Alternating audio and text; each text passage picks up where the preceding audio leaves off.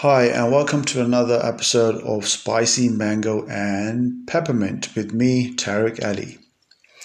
Now, of course, war is a very profitable business. As the Ukrainian war enters its fourth week, and we see millions of Ukrainians fleeing for their lives, and even worse, thousands have died, and even more have been injured. This war needs to stop now because enough is enough. Innocent people are dying, as well as soldiers and volunteers are dying.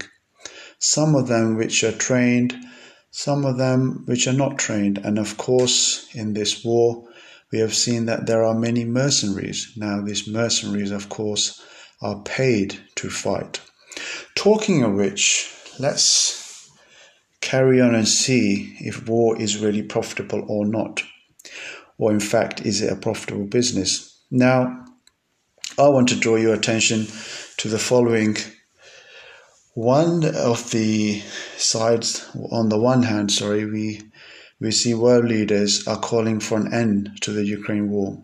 But on the other hand, strangely enough, the commercial aspect, we see the likes of Northrop, Lockheed Martin, Raytheon, Boeing, and many, many more American companies.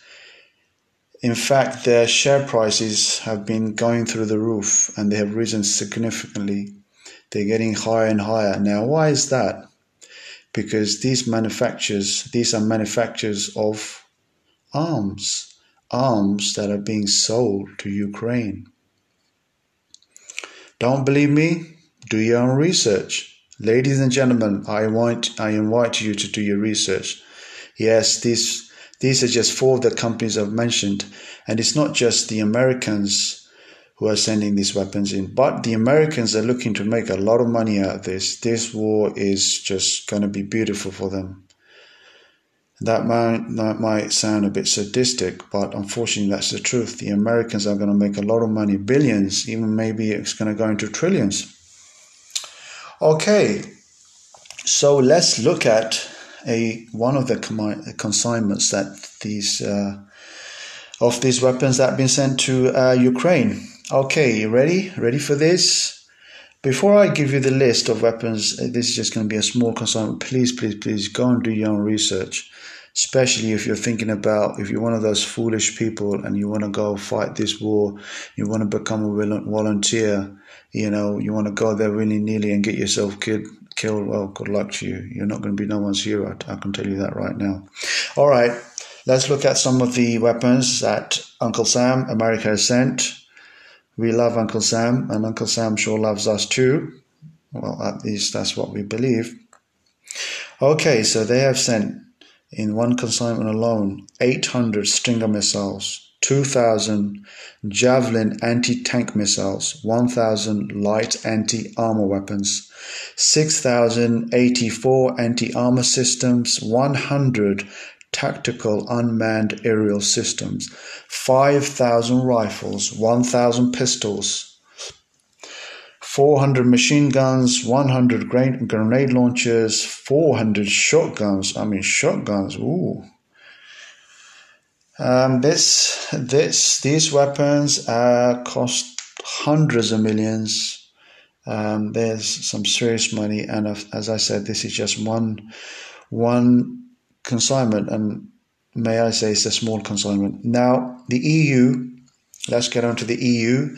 The EU, of course, has approved a budget of 450 million euros, in fact, to supply Ukraine with weapons.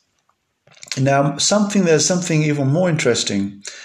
Germany has broken its long-standing foreign policy of banning all exports of lethal weapons to conflict zones, and surprisingly will provide 1,000 anti-tank rocket launchers, 500 Stinger surface-to-air missiles, 9 Halvers, 14 armored vehicles, and 10,000 tons of fuel to Ukraine. Now here comes Poland. Poland wanted to give all of its MiG fighters to Ukraine. In fact, that's a total of 28 MiG-29s. Ironically, they were manufactured, actually, they're Russian-made MiG-29s. They're a little bit older models, but effective nonetheless. But, of course, this was vetoed or rejected by the US because this could have been the start of war with Poland or NATO, because, of course, Poland is a NATO country. So I think they've done really very well and thought it out, and they didn't send these fighters, MiG-29 fighters, and of course they were going to be handed through the US. The Poland wasn't going to hand them on direct to Ukraine. Of course, they were going to go through, they have to be approved by the US. Now, ladies and gentlemen, of course, as I mentioned, the US is looking to make billions. They're already making hundreds and hundreds of millions of dollars out of this. And of course, it could be it could be trillions. It's going to be some phenomenal figures. And I did say to you, war is a profitable business. Again, if you don't believe me what I'm talking about, please just go open up your computer, open up your phone, just do searches, and you will see all the information that's there. So this is what's going on. So on the one side, on the one hand, we've been told that the war must stop, and of course it should stop because innocent people are dying.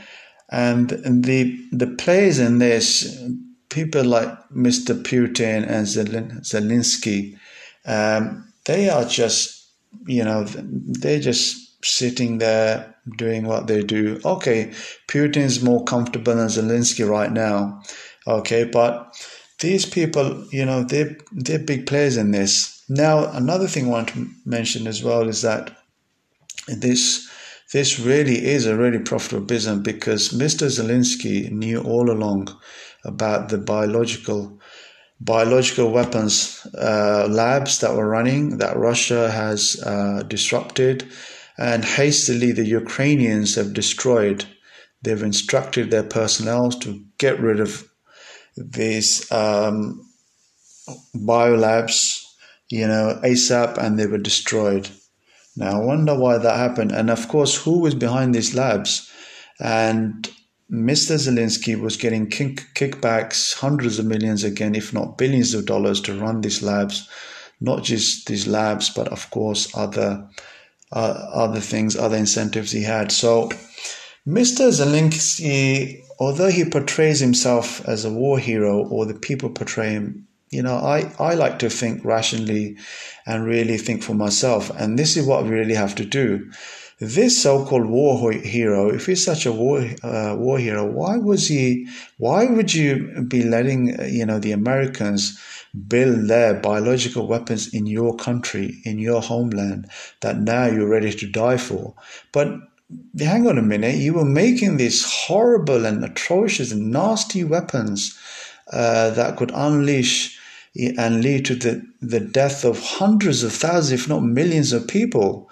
These weapons are far worse than any nuclear weapon, in fact. Okay, they say that the effects can be contained because, okay, the atmosphere is not going to be affected, but it just takes one person to be infected. And just like we've seen with the last 2 years plus of the COVID-19. I remember, guys, ladies and gents, I did tell you that there's a virus, there's a vaccine. Now do you believe me? This is what's been going on. We had this great emphasis on, you've got to get vaccinated. If you don't, you won't be able to go out to the restaurants. It's crazy, to open spaces or public places.